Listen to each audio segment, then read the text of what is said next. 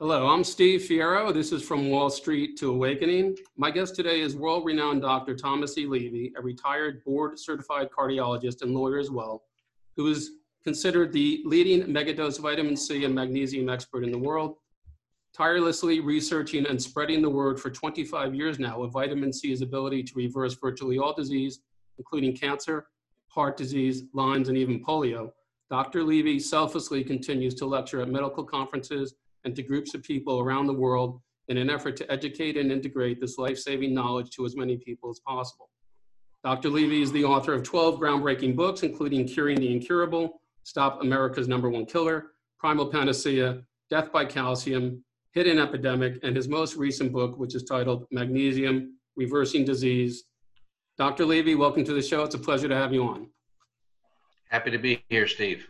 That's great. So you were, 4 years ago, you were inducted to the Orthomolecular Medicine Hall of Fame. That's pretty cool.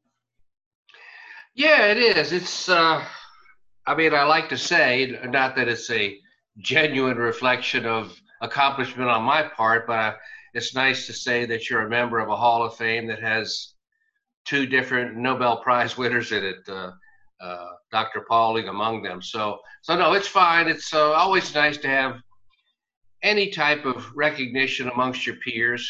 Obviously, with the type of work that I do, I don't expect recognition, quite the opposite from the majority of docs, since natural medicine seems to undermine the entire pharmaceutical model, but that's another story.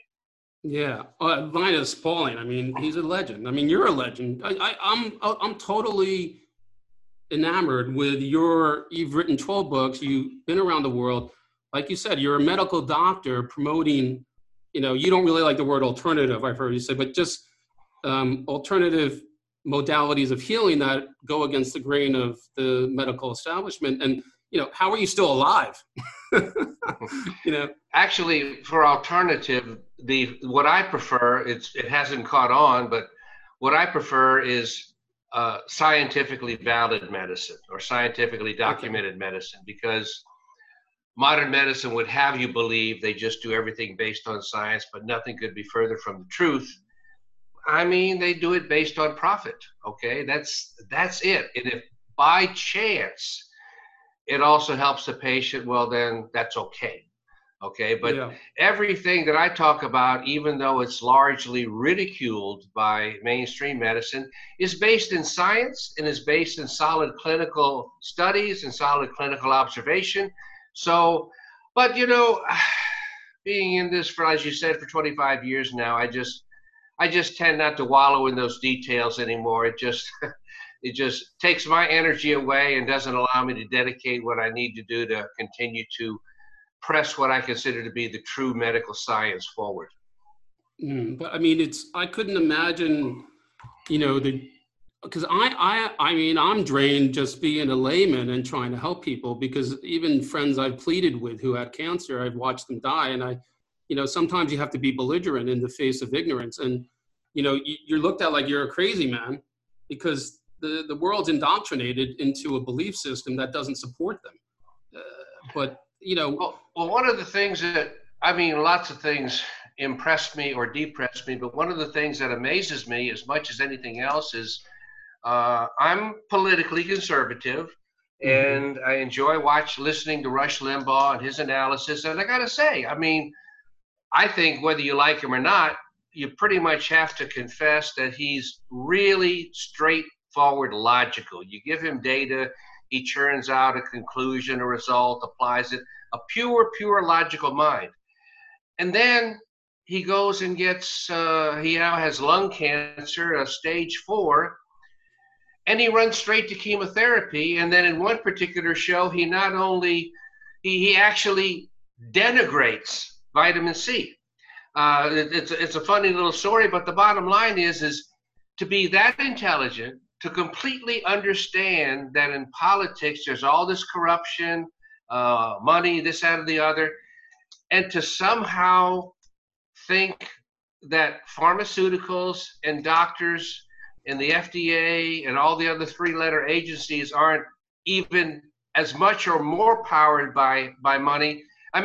you could understand it 25 years ago, but these days you get this diagnosis, you type in on Google or Yahoo the diagnosis, and you have dozens of different possibilities, and you, with your strong, powerful, logical mind, you can sit there and look at the studies yourself. So it just absolutely amazes me that somebody like that could just completely bury himself in his own little medical fantasy world and think that a straight up chemotherapy approach is either the only way or the best way to go for a lung cancer diagnosis. But what it does prove to me is that any mind can go in any direction, and it's not necessarily the intelligence of the mind that dictates it. I mean, we respond probably as a world population much, much, much more to emotion and desire than we do to logic. Totally. I mean, I would, he's such a public figure. They probably said, look, you take the vitamin C on the side, you tell the public you're taking chemo, and we won't kill you. You know, I mean, you know, it sounds crazy, but it's like if you go back to, in your book, Curing the Incurable, where, you know, you bring on, you mentioned Dr. Frederick Klenner, and he cured, in 1949, he cured 60 out of 60 full-blown polio cases with vitamin C. And no one wanted to hear about it. And it, you know, it was stonewalled. Even back then, and his, you know, he was beside himself knowing people were dying needlessly. And it's the same thing today, you know? And that's what I was getting to with you, was like, you know, are there times where you just like almost want to, like, you know, just scream, or you're losing your mind because it's so hard. I mean, I've watched friends die and, you know, they didn't have to. I mean, like a friend of mine who I played lacrosse with, the last, I pleaded with him. I sent him emails. I pleaded with him, just listen to me. You have to, there's knowledge you don't know, and it can save your life. And the last thing he told me, I sent him all the emails on nutrition and cleansing, and, you know, which, you know, with vitamin C, it's really about killing the pathogens that are come from toxins and stuff. So the last thing he told me, oh, you know, they're putting a chemo pump in my prostate. And yeah, it's very frustrating. And as I said, having doing this for 25 years now, I'm not saying it still doesn't frustrate me, but I've worked through most of those emotions a long time ago, and I'm much more, I don't go any far out of my way at all unless somebody is very enthusiastic for me and with me. I mean, I spend no energy at all trying to convince a naysayer otherwise. That's a total waste of my energy, and it has no impact at all other than to drain my energy and my resources. But you're right. I mean, what Dr. Klenner did shortly after the discovery of vitamin C and the awarding of the Nobel Prize for that discovery, Dr. Albert St. George in the late 30s, I forgot, 37, 38, something like that. The incredible genius of Dr. Klenner, and I still haven't completely figured it out, was somehow a few years after this substance was discovered, he somehow, and in many ways, this makes, to me, Klenner the real Nobel Prize winner to figure this out. I mean, Dr. St. George, and I'm not minimizing what he did, just worked in a laboratory, isolated a substance, and described its qualities.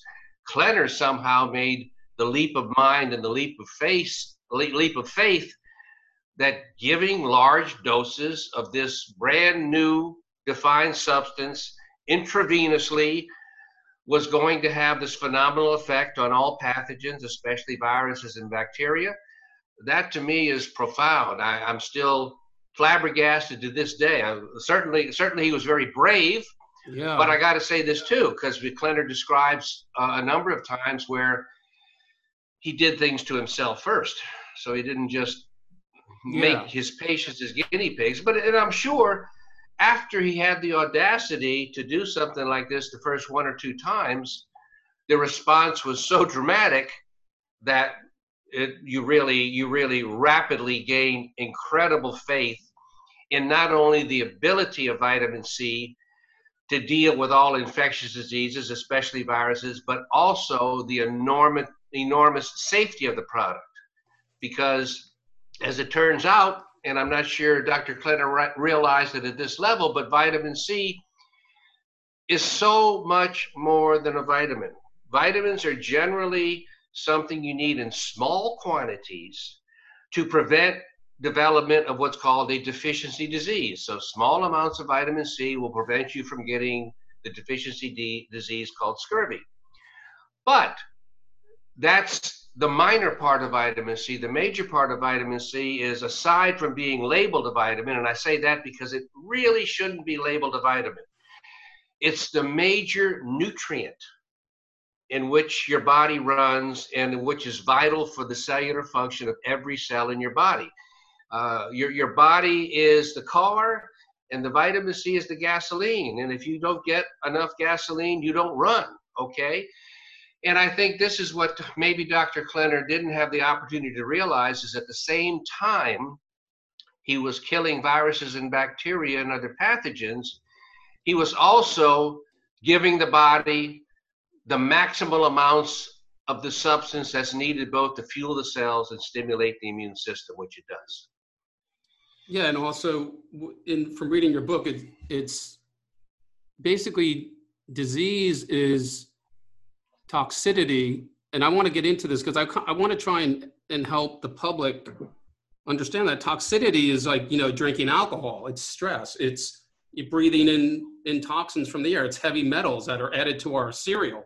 And, it's all that, and it gets in our blood and it creates toxicity. And then you say the toxicity creates pathogens, and that it's really a compromised immune system where the macrophages that have the most vitamin C are in limited amount, and that the disease is really the proliferation of pathogens and the absence of vitamin C, like a scurvy. Yeah, let me say this, and after all this time, in my opinion, based on the science, is the cause of all diseases is simple, which I'll explain in a moment, but the effective treatments for all disease are much more complicated, okay? The cause of all diseases is increased oxidation, which is molecules losing electrons and being in what's called an oxidized state. And when biomolecules like DNA, proteins, enzymes, sugars, fats become oxidized, they lose much or all of their biological function. So whatever that biomolecule was supposed to do in your body, it can't do it anymore. It's just sitting there in an inactive, oxidized state, taking up space and impairing the normal metabolic function of whatever pathway it works in. Now, with that said, if disease is increased numbers of biomolecules in unique concentrations and locations, if that's the cause of the disease, what causes oxidation? What causes oxidation is something that is seeking electrons, that is in a biochemically unstable configuration and only becomes stable and non-toxic when it gets those electrons. And that's the case with toxins. All toxins are pro-oxidant or having a pro-oxidant effect in taking electrons away from biomolecules in the cells. And the more toxins you have, the more oxidation you have, and what determines the unique disease you have is determined by the biochemical nature of the toxin insofar as where does it go? Where does it concentrate? Is it fat soluble, water soluble? Is it ionic? Is it physically large? And this is what determines where the toxin goes, which then determines what unique array of biomolecules get oxidized. And that's your unique disease, okay? There's no such thing as an Alzheimer's cell or a fibromyalgia cell. It's just a cell that has its own unique array of biomolecules being oxidized. So that's what disease is. And so it turns out that you can make the statement, and I'm actually writing another book now. The title is Toxins Cause All Disease. and the subtitle is Infections Provide Most Toxins. Okay, so, and of course, that really goes back to all my other books about dental toxicity and focal infections, because they are the ongoing most potent provider and generate new toxins, new pro-oxidants inside your body, so that you're doing this constant push-pull. And my mentor, Dr. Hal Huggins, told me some 25 years ago, when he was first introducing me to these concepts, and I was getting a little confused, and he looked at me a little condescendingly. Hal was a wonderful, sarcastic person. And he said, Tom, you can't dry off while you're still in the shower. And I said, oh my goodness. And you know, that's exactly the situation with oxidation and toxins. Just directing therapy with antioxidants to go in and redonate electrons and bring those oxidized biomolecules back to their reduced, normally functioning state is only half, and probably less than half, of the solution. You have to turn the water off. You have to stop the new supply of toxins coming in on a daily basis to initiate new damage, or worsen the old damage if you're not taking in enough antioxidants to at least have a steady state fend off, okay?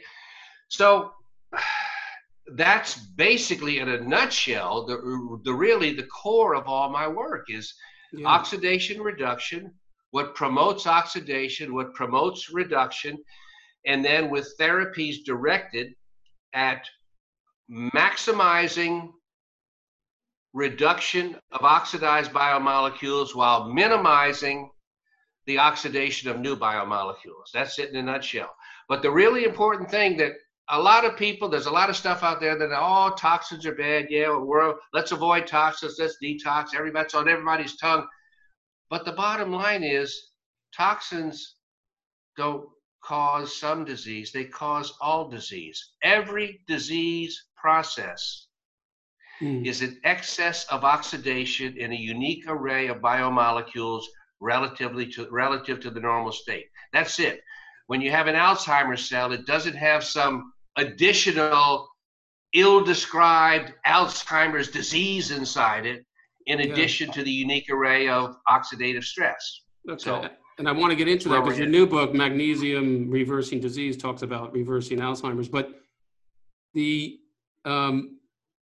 I kind of was under the impression with megadose intravenous vitamin C that I had this. Well, first of all, I wanted to say on the subject of toxins, can we, do you agree that toxins are, in the air, they're in the food, they're in the toothpaste, they're in the alcohol, they're in the cigarette, and all this accumulates, especially over 40 years, you're way toxic.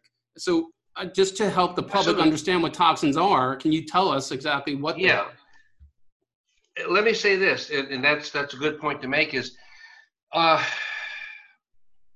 living in modern society, we have toxin exposure everywhere. We have it in food, we have it in water, we have it in air, okay? We have it when we digest poorly and our food tends to rot and putrefy. We have it when our hormones are out of balance, because hormones promote reduction and reduce oxidation. But the important point that I like to make is that, yes, let's say you live next door to an aluminum plant. Well, you're going to be highly toxic because you're sitting here inhaling enormous amounts of these toxic vapors all day long. So whatever disease you have is due to the excess toxins for that. But when you look at the population as a whole, far and away, well over 95% of your greatest toxin exposure comes from focal infections inside your body, and well over 90 to 90% of those focal infections inside your body are in your oral cavity. Wow. Gum disease, infected teeth, very important, infected tonsils. I'm just getting into that now, and that's going to be part of the new book, because I consider tonsils, for most people, if you still have your tonsils as an adult and they didn't get taken out, unless you're an extraordinarily clean living person and you had a perfect mouth in terms of gums and teeth and everything else, there's an excellent chance you have a chronically infected tonsil, even though it looks normal.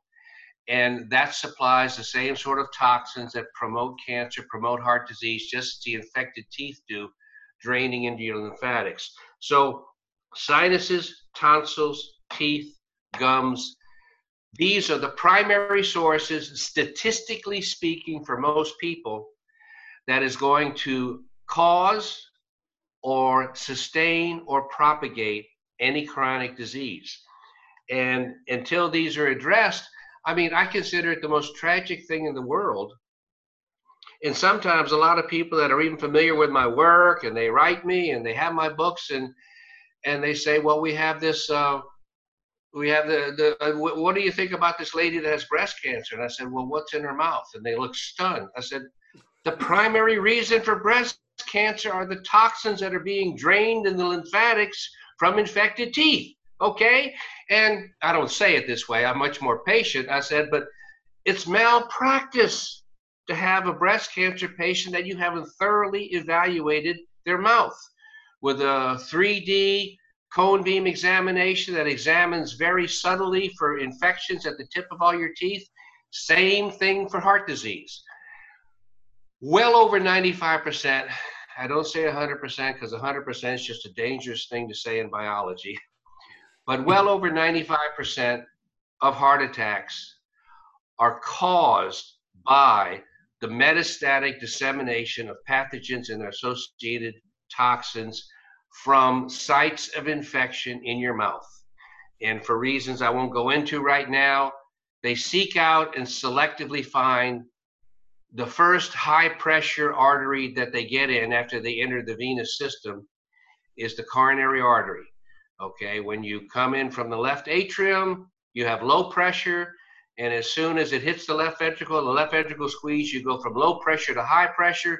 So any circulating pathogens and toxins that initially seeded from the mouth into the venous system, the first major artery where it goes from 15 millimeters of mercury to 140 millimeters of mercury is your coronary artery. And so it embeds those pathogens and their associated toxins in the coronary artery. And that's why, effectively speaking, all coronary artery disease is arterial scurvy. When you seed the endothelium, the inner lining of the coronary arteries with pathogens, what do pathogens do? They proliferate, they grow, they produce toxins, they take up iron, which is pro-oxidant. Everything they do is pro-oxidant in nature. So that means any vitamin C that you had present in the artery is used up. The pro-oxidant nature of the chronic pathogen colonization inside your coronary arteries keeps all the vitamin C stores in your artery completely depleted to being immeasurable. And what does that do? The primary reason that you keep a healthy blood vessel is that you have enough vitamin C in it to maintain a quality structure with enough connective tissue, collagen, etc. If you don't have enough vitamin C there, you cannot produce these substances, and the blood vessel becomes weak and is prone to enlarge. So what does the body do? The body always has natural compensatory mechanisms. Sometimes they work, sometimes they don't, but the body has to try to do something when one system is failing. So as the artery gets weaker and is potentially going to dilate, maybe even form an aneurysm and rupture, which would kill you, the body makes a compensatory mechanism. It no longer has vitamin C to strengthen the wall, so it starts building atherosclerotic plaque, which makes the wall thicker, but it also gives it more mechanical strength. And it actually is a good compensatory mechanism to keep your blood vessel intact and from rupturing until it finally proliferates to the point where it blocks off the blood vessel completely and causes a heart attack. So in every sense of the word, chronic coronary artery disease is chronic arterial scurvy that breaks down the integrity of the blood vessel and is primarily caused, almost exclusively caused, by the consumption of that vitamin C by disseminated pathogens and toxins from occult infections in your mouth. So it's a resulting absence of vitamin C that requires the plaque, yes? Exactly. So then Plaque is a compensatory mechanism for the inability of the tiny amounts of vitamin C you have left to make the artery strong. so if someone had clogged, or if they did a calcium scan, or they had, let's just say they said what the doctor said, 2 of your arteries are totally clogged, could megadose vitamin C over time, or whatever you would recommend the doses, in the time frame and the amounts, could it reverse? Absolutely, and that's been well established in the literature. The thing is, though, is like I just said, you can't dry off while you're still in the shower. So if you do that and nothing else, some patients will get better, maybe get a little less symptoms, maybe slightly decrease their blockages or stabilize them. But if you stop the new flood of toxins, the new pro-oxidant substances that are going to oxidize biomolecules from coming into the blood vessel, then you can get a real repair. And at least in the case of moderate coronary artery disease, where you have 20, 30, 40% narrowings, if you stop the new toxin damage, you can expect much of the time, I can't give you a percentage, but you can expect much of the time to get a substantial reversal of atherosclerosis, yes. So if someone came in and did the C scan and 2 of their arteries were closed, and you knew about this toxic tooth syndrome, and maybe the side of his teeth, he has 2 root canals, and they were extracted, you're saying just taking the tooth out could dramatically help that situation? Oh, no question about it. Absolutely. Gotcha. Absolutely, yes. So and of course, there's a lot of details there. It has to be done right. You have to clean out the socket. There's other things that you do. But in a nutshell, 100% of root canal treated teeth are infected and highly toxic. Yes. Well, this also leads me to, I've had all the mercury taken out of my tooth by a guy that knew exactly what he was doing. But in that book, The Toxic Tooth, that relates to, infection from teeth that's feeding, pathogens to the coronary artery. I always wondered, once the tooth's infected, there's nothing else to do but yank it. Versus a root canal. At this point of our science and technology, yes, when you have an infected tooth, which by definition means it's going into the pulp of the tooth, the soft core of the tooth. Yeah. Once that gets infected, it kills it and it becomes necrotic. Necrotic means like pus and this sort of thing. So once you have an infection inside the tooth, the pulp of the tooth is dead. Okay, you can still have pain in that tooth because it's situated in the gums, and you can have all sort of irritation, inflammation down there. So a lot of people, or a lot of dentists seem to think, well, how can it be dead? It still hurts. No. The essence of the tooth, which is inside the pulp, when that's infected, it's necrotic, it's dead, and it will do nothing, serve no purpose other than to potentially supply you. Every time you chew down on the tooth, you generate enormous pressures, and then those pressures literally push the infection and the toxins into the venous drainage system, into the lymphatic system, okay? And in many ways, and I like to be a little melodramatic, but it's true, which is you get a more effective inoculation of pathogens and toxins into your body by chewing down on a root canal treated tooth than you do by taking the same amount of toxins and injecting them IV into your blood. That's crazy. Because not only do you get them into your blood, what you don't do when you inject them into your blood is you don't simultaneously inject it into the lymphatic system as well. So that's sort of the dichotomy there. You chew on these things, they squeeze into the lymph, and not the only spot, but one of the main spots you get is the lymph going into the breast. And at the same time, you're squeezing some into the venous system, which then gets into the bloodstream, works its way through the pulmonary system, into the left atrium, left ventricle, and kapow, into the coronary artery. And of course, I mentioned this because they're the 2 prominent ones. They go everywhere in the body. But I like to make this point, and I did with my book, Hidden Epidemic, is well over 50%, probably 65 to 70% of the world's adult population dies of heart disease or breast cancer. Okay, so those two conditions right there is the vast majority of the reason that people die. Okay, Crazy. heart disease by itself is 50%, and you can easily throw another 15 or 20% on there for breast cancer.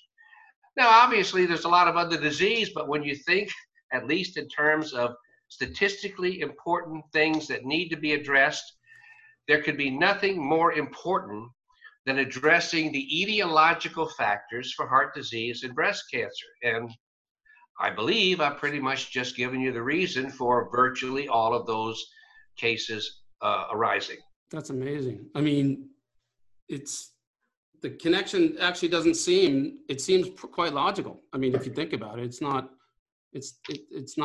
something. When I said earlier that is malpractice really, technically, not trying to hurt people's feelings or integrity, but malpractice not to evaluate the mouth when you have a breast cancer patient. Obviously, the same thing applies when you have a chest pain or heart disease patient. Yeah. And it's interesting because back when I was an intern, I don't know, there was we had one cardiovascular surgeon, whenever a patient was getting ready to get bypass or a valve surgery, he sent him off to the dentist for an oral exam. And of course, I had no idea what was going on at that time. And I don't know what level of knowledge this particular fellow had before he did this, but all I can say, he was well ahead of his time. Okay. Wow. Now, I don't know what he needed to find. Maybe he was just looking for a grossly infected tooth. I doubt he was just looking to see if there were root canals and have the root canals extracted, which would have been the most significant thing to do, but probably just establishing that somebody didn't have advanced gum disease, that for which there are a lot of things you can do to improve that gum disease and make them less infected and, less of a statistical possibility of causing post-operative infections after a cardiac surgery. That's amazing. And you were an intern at that time, yeah? Right. It's kind of funny too. Folk medicine, or the history of medicine, there's a substantial amount of information as to the importance of oral health to your general health. If you remember the movie Ben-Hur with Charlton Heston, he was a gladiator, okay? And what did they do to the gladiators before they brought them into the ring? They would have them in their bare feet slogging in the straw pits to make bricks, okay? That was the mixture, was their feet. And there's a scene where a soldier goes in, and I believe it's Charlton Heston, it might have been one of the others, goes in and tells him to open his mouth, and he pulls down his lip to look at his gums. Healthy gums, healthy gladiator. Sick gums, don't bother with it. That's crazy. Okay, that's what it was all about. And veterinarians have done that for a long time. Pull the horse's lips down and look at the gums. So the gums the health of the gums are a direct window to the health of the body. That's just amazing. So, I wanted to sort of focus on vitamin C and, megadose intravenous and oral liposomal and cancer in a way, because my big thing is I just really believe that, vitamin C is just freaking, unequivocally unbelievable. But, I wanted to say that I felt from reading from your stuff and listening that, I always say, fluoride in your toothpaste, one day doesn't matter, but over 50 years, it's in your blood. It's heavy metal toxicity, and it's building, and, everything we breathe and eat. And, by the time you're 60, you can't really reverse this stuff overnight. So I always tell people, who I'm helping with health, number one, you gotta believe, and you gotta kind of unlearn things that and there's a process, and you can't detox overnight. But what I liked about the vitamin C, and tell me if I'm wrong, is I felt like if you give megadose intravenous vitamin C and you do the right dose on the right times and you keep doing it, that vitamin C just says, I don't care how overweight you are. I don't care that you've been smoking for 50 years. I don't care that you've been drinking for 50 years. it starts to donate electrons and kill the pathogens. Am I wrong? No, that's absolutely right. And everything except for vitamin C that ends up getting excreted before it gets abused, which is the case with any water-soluble nutrient that you take in, every molecule of vitamin C that you take in ultimately donates 2 electrons somewhere. So it's not a, and different people, by virtue of their diseases, by virtue of their infectious load, have different levels of not only fixed oxidative stress from damage that's already been done, but new oxidative stress coming in and oxidizing new biomolecules.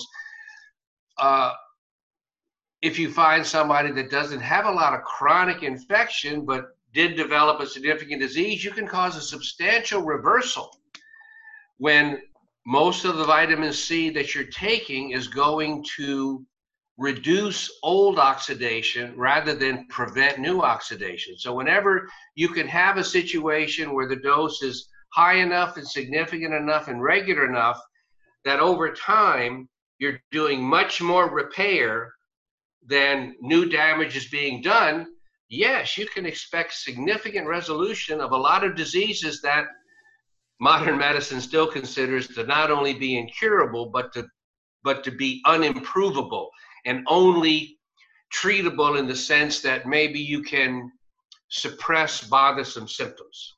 Okay, so that's amazing. Bottom line is our society these days, modern medicine health means after you're 40 years old, 2 or 3 or 4 prescription medications to control your blood pressure, your diabetes, reduce your arthritic pain, your headaches, help your vision. Everything is symptom oriented. I mean, I like to say that there's 2 main phases that we realize now to good treatment, which is repair old oxidation, prevent new oxidation. Well, modern medicine, quote unquote, does neither. It doesn't make any attempt to repair oxidized biomolecules, and by extension, it has no idea what's causing the oxidation, so it doesn't do anything for preventing oxidation. Most quote unquote alternative or integrative medicine does the first. It attempts to reduce oxidation, but is still remaining disturbingly unaware of what it needs to do to prevent that from being taken. So the ultimate integrative medicine or science-based medicine is to repair old oxidation and do everything you need, which is a lot of different approaches you can do to prevent or reduce new oxidation, new toxins. Okay, so in order to simplify, because I think for the layman and the public, that let's just say if someone gets cancer, the first thing they think they have to go through chemo. So if we're talking to that kind of an audience, what I'm trying to do is say, like, your books are life-changing. Where I'm going is, like, it begs to ask if intravenous, megadose intravenous vitamin C can almost instantly start to reverse the oxidation process and, reverse disease, even though there's, more infection feeding it. If you're not doing any conventional medicine, if you are getting megadose, you can reverse almost anything. But here's the big question: where do you get megadose intravenous vitamin C? Well, that's highly dependent on where you are in the world, what city you live in. I mean, some countries you can't get it at all, and I don't know the rhyme or reason. There's a lot of politics involved. In the United States still, even though the COVID-19 pandemic sort of let vitamin C out of Pandora's box, and a lot of hospitals started working with it right away, there's still been an incredible amount of pushback toward having vitamin C accepted or utilized. But that said, probably, at least this point in time, because things are changing so fast with regard to our medical rights and our freedoms and everything else. For the right better? Now, no. No, Okay, right now. that's what I thought. That's what I thought. Go on. Yeah, right now you still have a lot of places, and you don't have a tremendous degree of suppression from the medical boards and the FDA for clinicians to give intravenous vitamin C in their offices. So that can happen.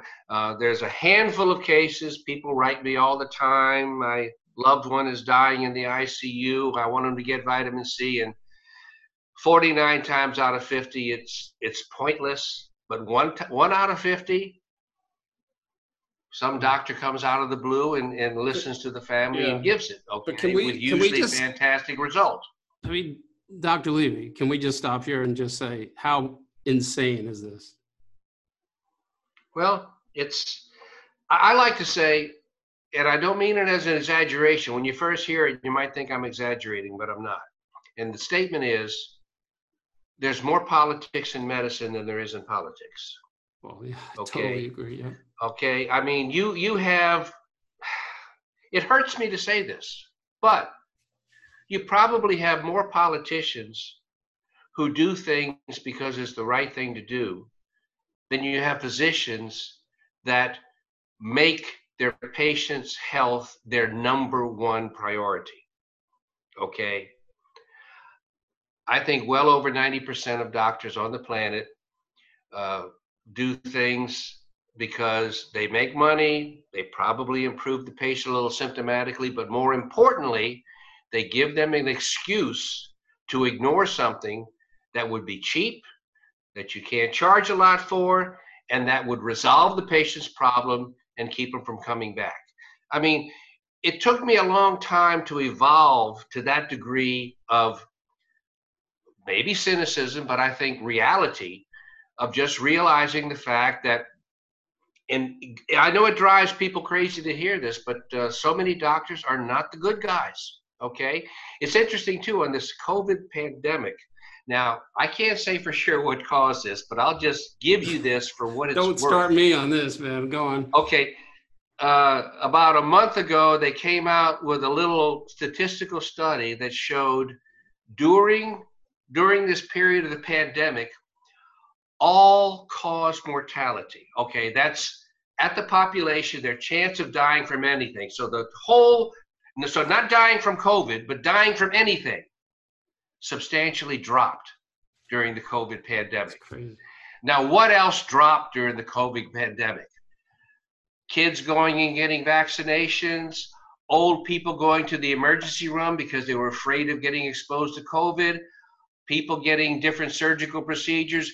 Basically, what dropped first and foremost during the pandemic was the application of quote unquote modern medicine in hospitalizations. So, I mean, I can't tell you for sure what caused that drop. I submit this for what it's worth. And I just tell you that you have to be really aware of what you want done to yourself before you get yourself into a hospitalized situation. So many things just happen reflexly, and you go down a pathway. Like with the COVID pandemic, there's so many people that the moment they had slight shortness of breath, they got a tube thrust down their throat. And believe me, in my opinion, that killed a lot more people than it helped. Yeah. Okay, so I wrote an article, incidentally, for and it's on my website, which is peakenergy.com. Okay. It's called COVID-19. Subtitle: How can I cure thee? Let me count the ways. And there's a whole list of documented ways to prevent, mitigate, and cure any respiratory virus, COVID included. So this pandemic does not need to exist. People don't need to die from COVID. People certainly don't need to be having prolonged exposure and prolonged illness due to COVID. We have everything we need, but it doesn't fit the agenda of keeping money in the pockets of the multi-billionaires. I mean, just insane. Everything can be identified with regard to motivation by a money trail. So every time you want to ask, why isn't nebulization with hydrogen peroxide to kill the virus in your respiratory tract used? Well, because an effective dose costs 5 cents and it's harmless, it causes no side effects, and it just kills the virus.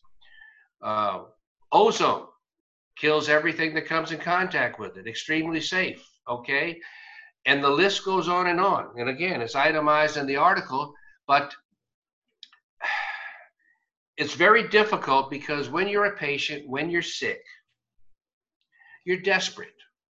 And not only are you desperate, because you're desperate, you don't want to be a protagonist. You don't want to be pushing yourself forward. You want to find somebody and give them all your trust and assume and hope and pray that they're going to do what's best for you. Okay? If you're really fighting, you're not that sick. If you're really fighting, you're not that sick. So once you really get sick, you get smacked with the coronary atherosclerosis or cancer diagnosis, and you just sink into a depression, and you say, okay, Dr. X, Dr. Y, Dr. Z, here's my body. Do what you need to do. Yeah. Okay. It's insane. And it's so actually the point of that too is make yourself as aware of all these possible things before you're desperately ill, because you won't have the mindset or the motivation to do what's best for yourself if you wait until you get desperately ill. Yeah. It's hard because, like I said, people need to unlearn their belief system, what they've been told. And like with my mother, when she got giant cell arteritis, I was in Singapore, she was in New York, and I was trying to tell my family, she doesn't need a biopsy. I know exactly what to do. Like, you get sucked into the system and you're going to 4 different doctors. The bills are going up. Yeah. They're milking you for your money. They're milking you for your dignity. They're milking you for your soul, your family, your friends, your job. And then, then you die. And so with my mom. This expression. Well, I'm sorry, go ahead. No, go on. That was. A corollary of the expression is, you can't learn what you know not to be true. Yeah. So many people are certain that this can't be true. After you set that state, then they can't possibly learn. I mean, I got an email today, and somebody knows what I do, and they have a friend, and my friend said this, and this, and they showed the comment by the friend and said, well, I'm skeptical. I'm not going to believe it until I see this study. And so the person is writing me and say, well, what can we show them? I said, I don't have the time to convince a skeptic, especially when they're still not going to accept what I say. Yeah. And they're going to come up with another rationalization. I said, I scarcely have enough time to give support to the people that want support, because that's why I write my books. I write my books for the masses. And so many times when somebody sends me an email, what can I do? I don't have the time.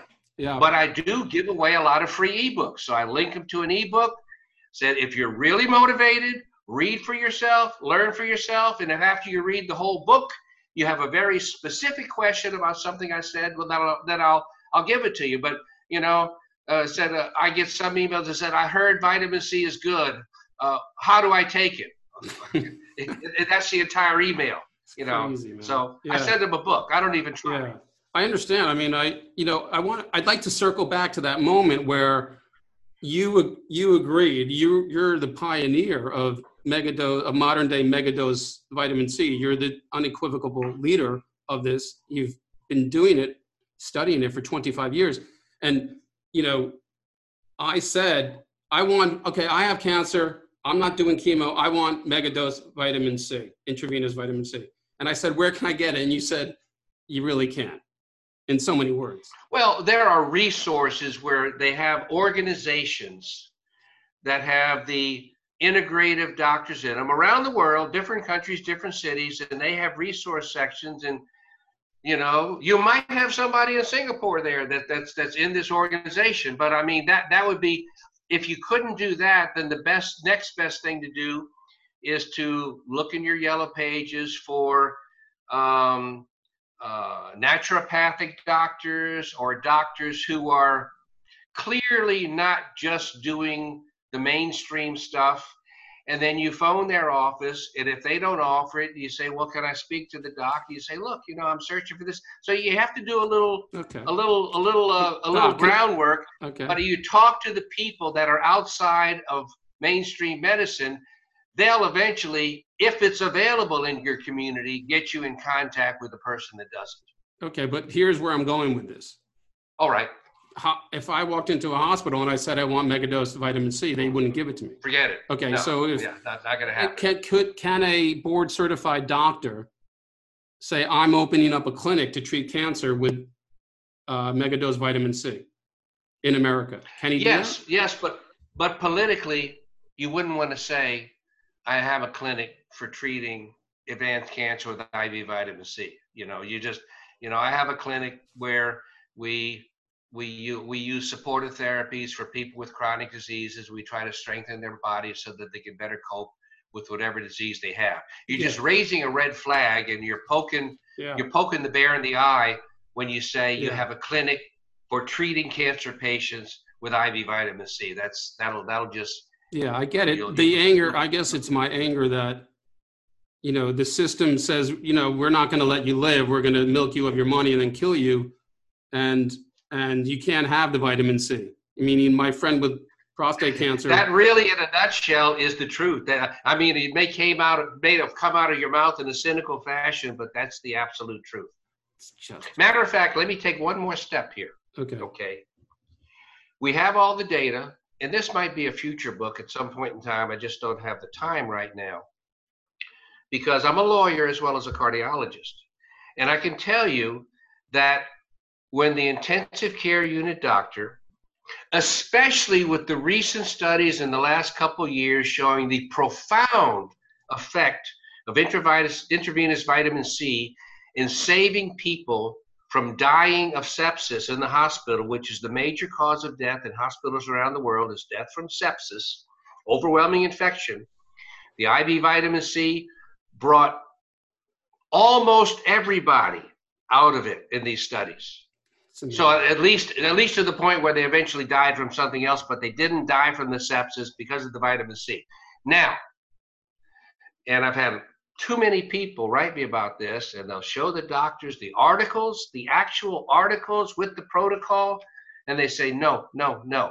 That, at the very least, is negligent manslaughter.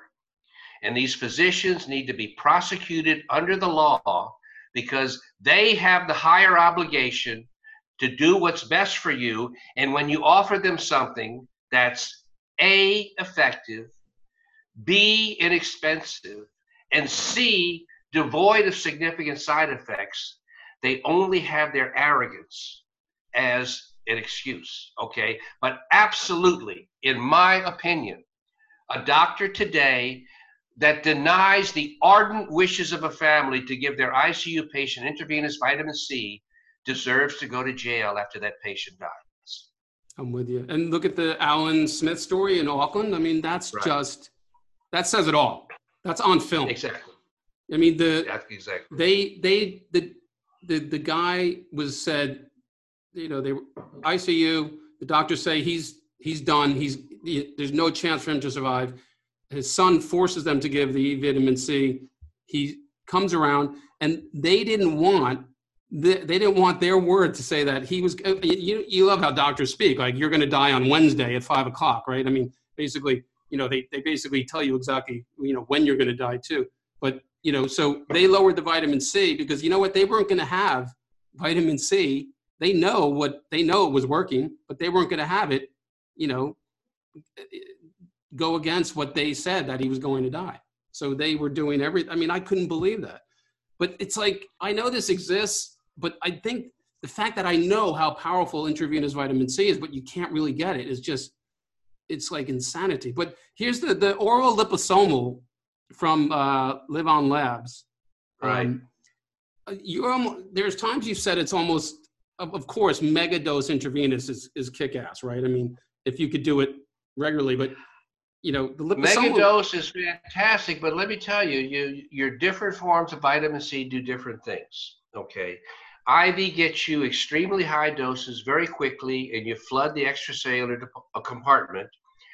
You take oral vitamin C, sodium ascorbate, regular powder, it hits the gut, neutralizes a lot of the toxins forming from the rotting food, cleans out the gut, and gets absorbed into the immune cells surrounding the gut. Liposomal vitamin C, an incredible invention, if you will, makes tiny nano-sized, essentially artificial cells encapsulating the vitamin C so that whatever your dose is, almost 100% is absorbed.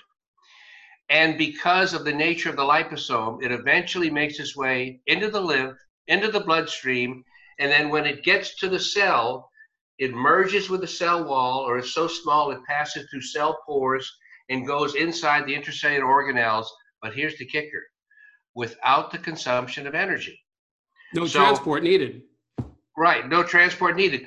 The purpose of vitamin C is to provide energy in the form of electrons. So it's robbing Peter to pay Paul to use up energy to get your energy donating substance inside.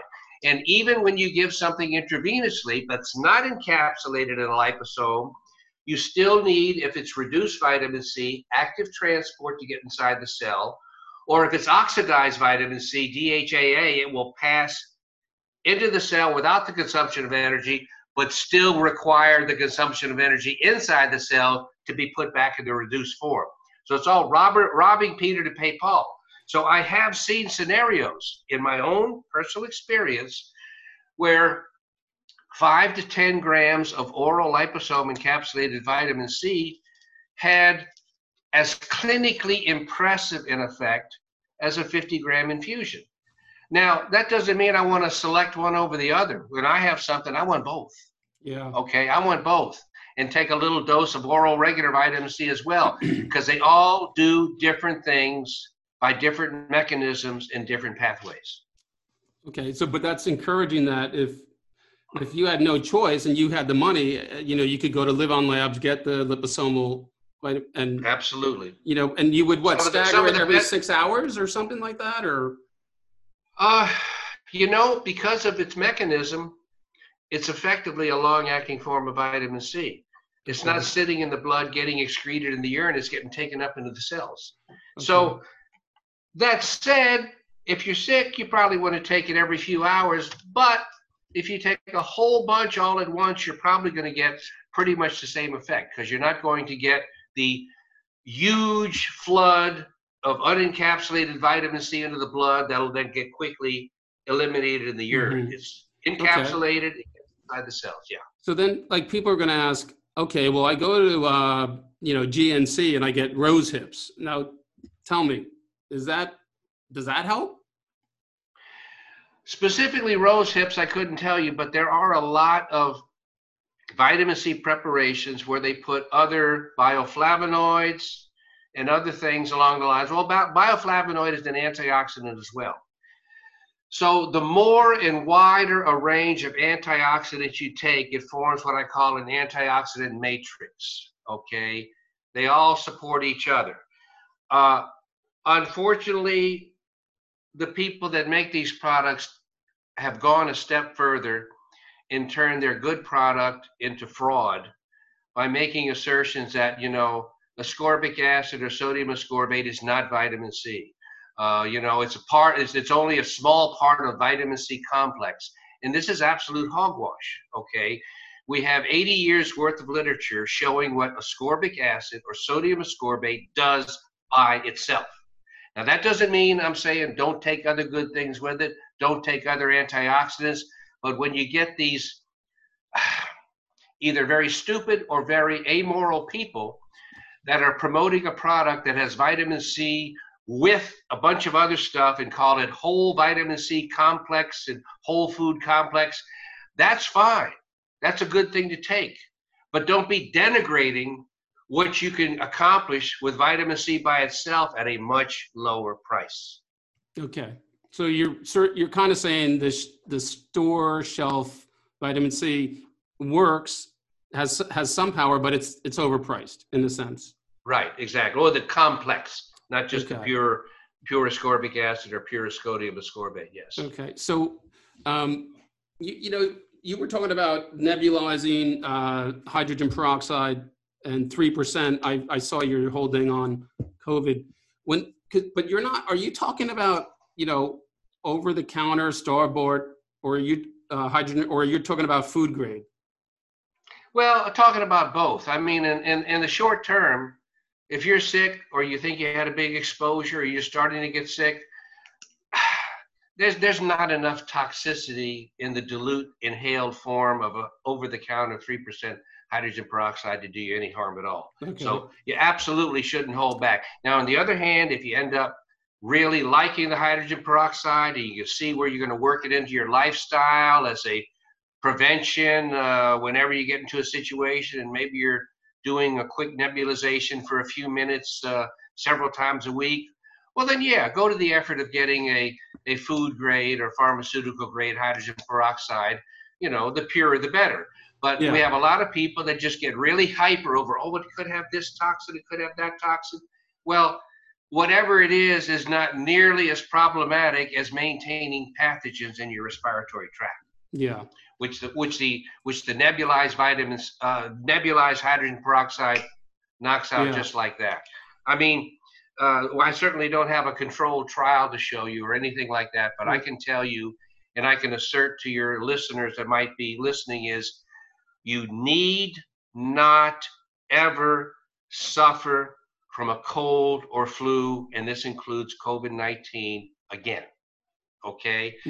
When you attack viruses where they come into the body, in the oral and nasopharynx, and in the lungs, and in the sinuses, and you inhale or nebulize, probably along with ozone, the most potent anti-pathogen agent there is, which is hydrogen peroxide, which breaks down into nothing but water and oxygen.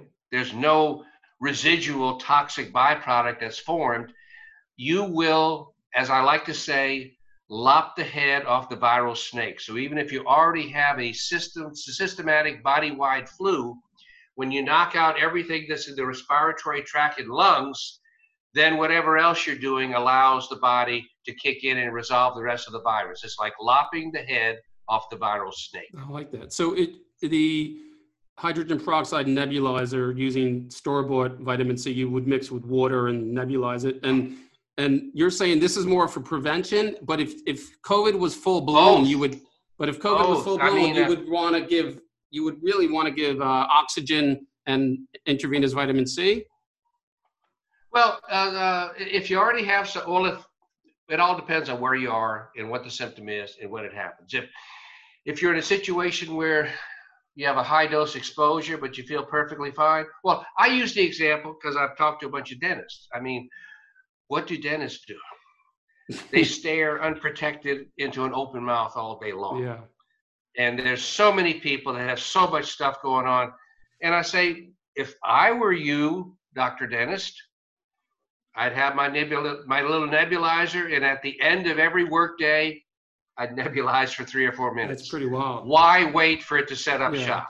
But if you're a little lazy or you don't want to be that, it could be just about as effective. Takes a little longer, but just about effective is if you do that the moment you have a runny nose or the moment you have a tickle in your throat. I got you. And I've resolved advanced cases of flu with the same thing, but it ends up taking 36 hours rather than a couple hours. And how many times would you nebulize in 36 hours? Well, actually, in this particular case, it was my wife, and she nebulized twice the first day. She went from being miserable to feeling pretty good in 2 hours, did another nebulization, felt 80% the next morning, did 2 more nebulizations, and was fine the next day. So really just... Okay. Was this half and half hydrogen peroxide and half water?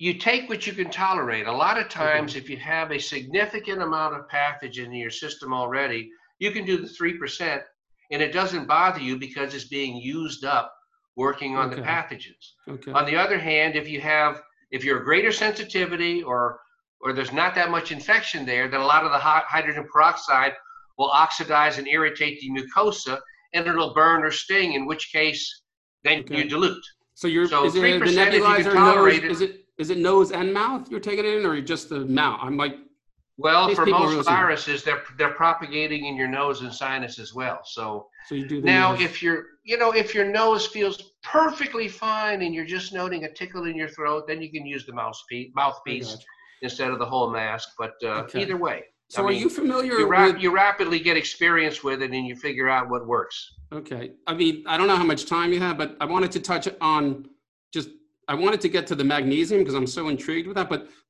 I just wanted to say about the hydrogen peroxide that I know food grade hydrogen peroxide is, you really need to know what you're doing, and you can't add it to plain water. You got to add it to distilled water. You know, that's something different, but I think than store-bought hydrogen peroxide. So, you know, the chloroquine and the chlorine dioxide, the miracle mineral solution. I don't know if you know anything about that. All these things that are quite effective in, you know, in, I guess, a mega. Those are all covered in the article too that I told you about. Oh, cool. So, you know, like I bought my dad 8% food grade hydrogen peroxide, and on it has all these cautions because it can burn your skin and stuff. And he's like, I want to get rid of that. I'm like, Dad, that can save your life. Just keep it under your kitchen, and I'll tell you how to use it.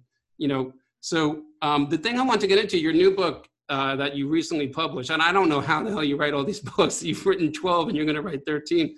I mean, it's amazing. But so this book's called Magnesium Reversing Disease. I mean, you would think, you know, what could top vitamin C, intravenous vitamin C? And are you saying, in a way, is magnesium? I know how it takes away calcium, or it balances the calcium, but is it better than vitamin C, or does it do the same thing? And could it reverse cancer? It's not better, but and I do this more from an academic point of view because I don't want anybody to stop taking vitamin C, Yeah, obviously. But yeah, when you ask the intellectual academic point, what's more important, a magnesium supplement or a vitamin C supplement? I would have to tell you the magnesium, because when you have a magnesium deficiency, which most people have, many diseases are caused by magnesium deficiency, and all diseases are supported and worsened by a magnesium deficiency. And when you're deficient in magnesium, nothing is going to make you better except magnesium. Okay, so that makes it the only supplement that's going to take care of that.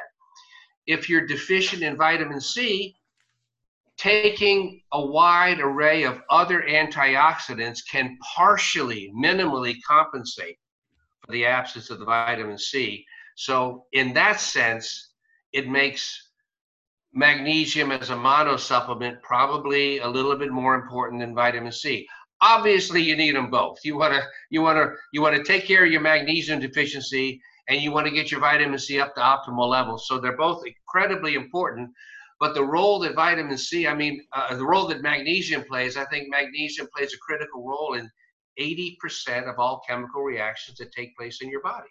So it's just an incredibly, enormously important mineral. And as you pointed out too, which is covered in my book, Death by Calcium, the primary physiology, pathophysiology of every sick or diseased cell is increased oxidative stress secondary to increased intracellular, inside the cell, calcium.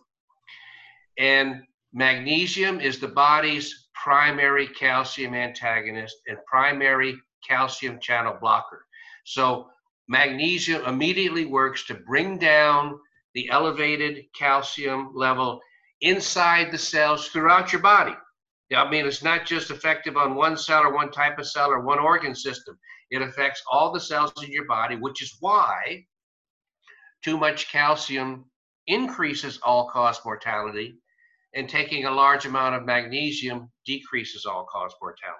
Wow. So all the positive agents, and as it turns out, magnesium, vitamin D, vitamin C, and vitamin K2, all four of these substances decrease all-cause mortality as monotherapies, and they all work to bring down intracellular calcium, which is one of the primary reasons why they're so profoundly impactful on longevity and on health. Wow. So the presence of too much calcium in a cell is the result of drinking dairy milk and eating cheese and stuff like that? Well, it's the primary, this is interesting, is the primary cause of and reflection of whatever else has caused increased oxidative stress inside your cells. So as you oxidize more and more biomolecules, the calcium contributes to that. And yes, it's covered in the book. The more calcium you take in, the more you increase your all-cause mortality, whether it's by supplementation or by diet. Wow. Okay. So let me say in a nutshell, because it's a big involved point, and I don't want to go on too much more, is calcium, iron, and copper are what I call your 3 toxic nutrients. You absolutely need them in certain low, minimal amounts for the life to be supported. But above those low amounts, they become 3 of the most toxic substances known to man. Okay, I'll stop my copper supplement tomorrow. Absolutely. No, I'm not kidding. Yeah. No calcium, no copper, no iron. Well, this has been great. I mean, I could talk to you forever because I have so many questions about, your blood alkalinity and that stuff and leaching calcium and stuff. But I know we've gone over an hour. So I just really want to thank you for your time. You're a consultant for Livon Labs, Livon Labs, and they have liposomal magnesium, liposomal vitamin C. Right. Their website is Livon Labs, Livon, no Live. It's pronounced Livon, but there's no E. So it's LIVON, yes. And you can get liposomal. And my website is Peak Energy, PeakEnergy.com. You can see the books there. You can see the articles. I have a article page, and you can see the entry. What was it, on July 18th, where I wrote this new article on COVID. How can I cure thee? Let me count the ways. You get a lot of information from that. That's awesome. All right. Well, maybe we'll meet again, and I appreciate the information, and I, watch your calcium levels. All right. Take care. Thanks for having me on, Steve. Thank you very much. Have a good day. Okay. Bye-bye. Have a good night, I guess. Yeah. Good night. Okay. Take care. Bye-bye. Bye. Bye.